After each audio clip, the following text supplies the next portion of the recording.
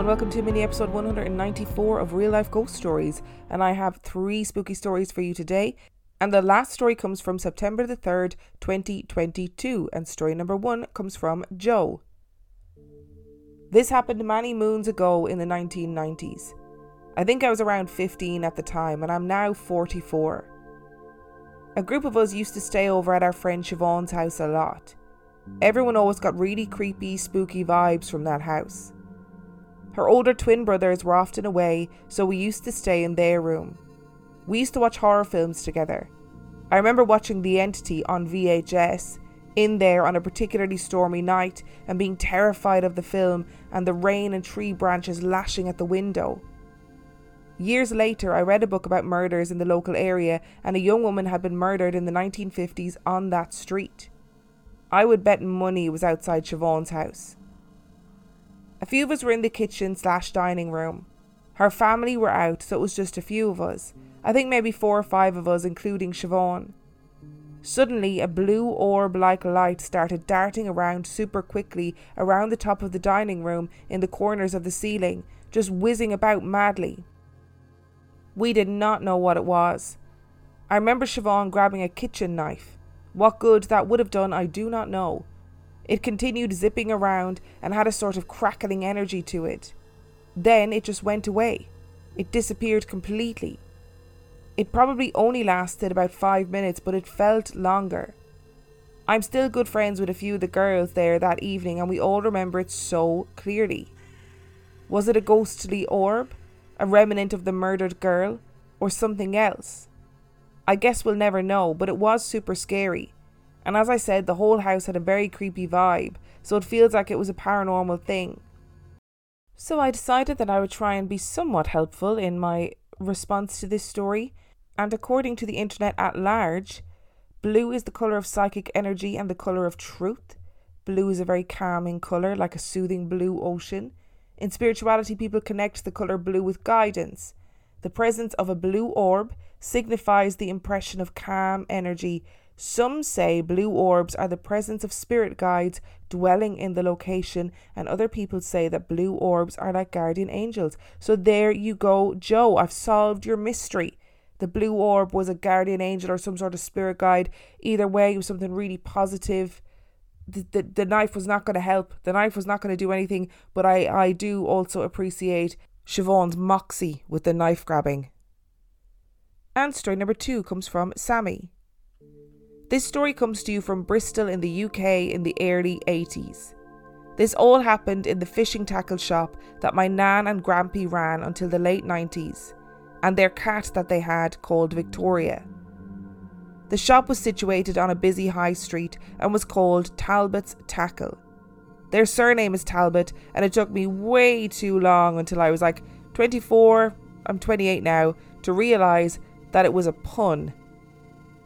On top of stocking a lot of fishing gear, rods, maggots, worms and the like, they also ran classes for people who wanted to create their own fly fishing ties. This involved moving all the tables into the middle of the back room and setting up stations to show people how to do the knots and how to arrange the feathers and lures, etc. To make a fishing lure, you wrap fishing wire around a lure shaped like something a fish might like to eat, often shiny or made of rubber so it wriggles in the water, like a smaller fish, and usually has feathers attached to simulate the feathery sort of fins that fish have. I'm not big on fishing myself, but it is an impressive art to make something that looks kind of pretty.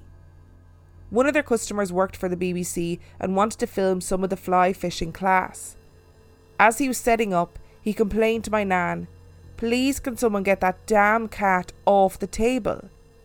Frustrated that the feathers were being moved and that the cat was ruining the shot. There was a moment of confusion where my nan asked, "What cat?" And he gestured from his camera and said, "What do you mean, the white one right there?" Only to look and see that there was no cat visible to the naked eye. My nan has a bit of cheek in her tone, and she was used to hearing about people seeing Victoria, so she said, "Excuse me? She's been dead for 6 years." To which this guy was super freaked out and started shaking. I believe he packed up and headed off after that, too spooked to continue filming. My nan, having experienced quite a lot of supernatural experiences, was not massively shocked. She's always been quite sensitive to things of a psychic nature and has had quite a few brushes with the unexplained. Nan and Grampy never heard from the BBC again regarding the filming, and so I don't know what happened to the recording, but I would love to know if they still have it. Over the years that the shop was in trading, many people would see her in the window, long after she had passed away. And you would see them smiling at nothing and tapping on the glass to say hello, not knowing they were greeting a cat that was not there. According to my mum, Victoria did not like men, being quite aggressive to them when she was alive, and yet it was mostly men that could see her spectral form oddly. My nan once knew my Grampy had injured himself 30 odd miles away before mobile phones were invented. She was at home cooking one day when this sudden panic hit her, and the name of Grampy loudly sounded in her head.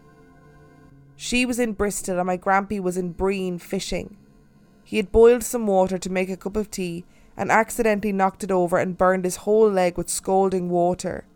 He was in a lot of pain and all by himself.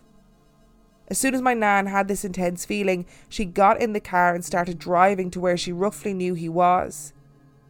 By the time she got there, around an hour and a half, he had managed to stand up but had not yet contacted anyone or sought medical attention.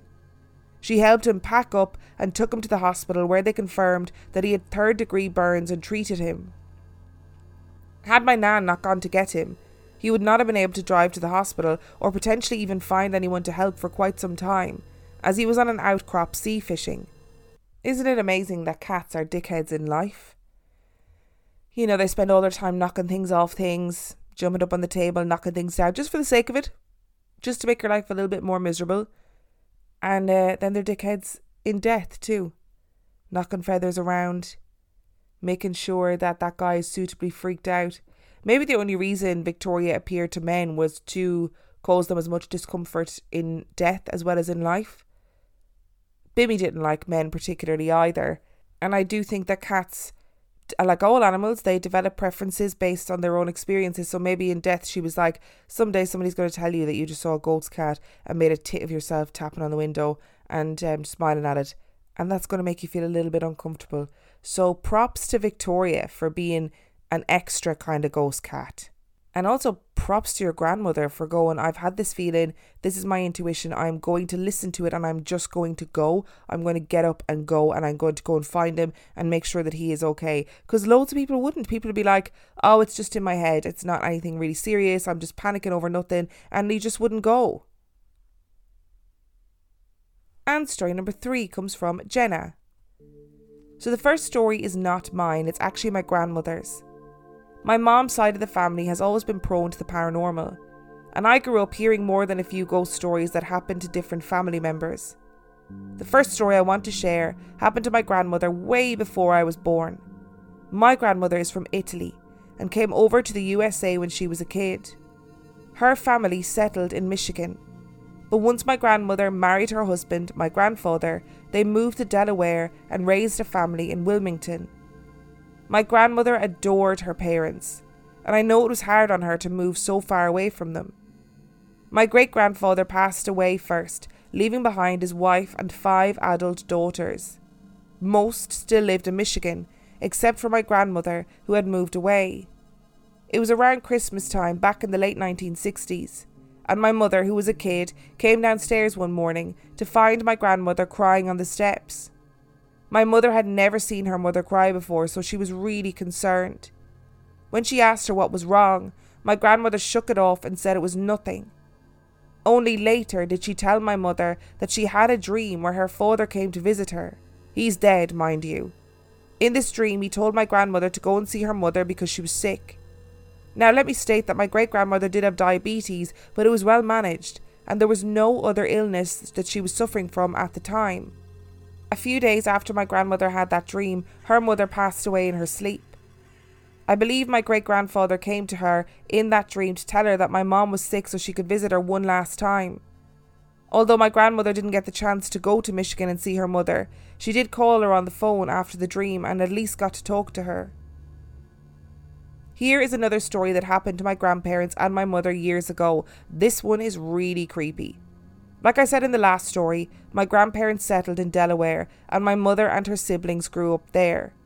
They moved into a brand new neighbourhood, I think it was during the 70s, called Sharpley. From what my mom told me, Sharpley was built on or near an old graveyard or burial ground. I know, it's a recipe for paranormal disaster. Their neighbours that lived in the home behind them, the Daniels, moved in around the same time that they did. The Daniels kids became really good friends with my mom and her siblings as they were all around the same age, and the parents became friends with my grandparents. One day my mom noticed a group of people standing outside the Daniels' home. There was a priest there sprinkling holy water. My mom asked my grandmother why there was a priest at the house, and my grandmother just said he was blessing the house and that was all. Years later, after my grandparents had moved out of that neighbourhood and my mom and her siblings had grown up, my grandmother received a phone call from a stranger. The woman on the phone asked if she had lived next to the Daniels years ago. My grandmother said that she had. The woman on the phone explained that she now lived in that home and that strange things were happening, particularly a recurring dream. In this dream, the bedroom would become very cold and misty and a woman in a white robe would come in and stand there. She wouldn't do anything or try to hurt them, but she had had this dream over and over again.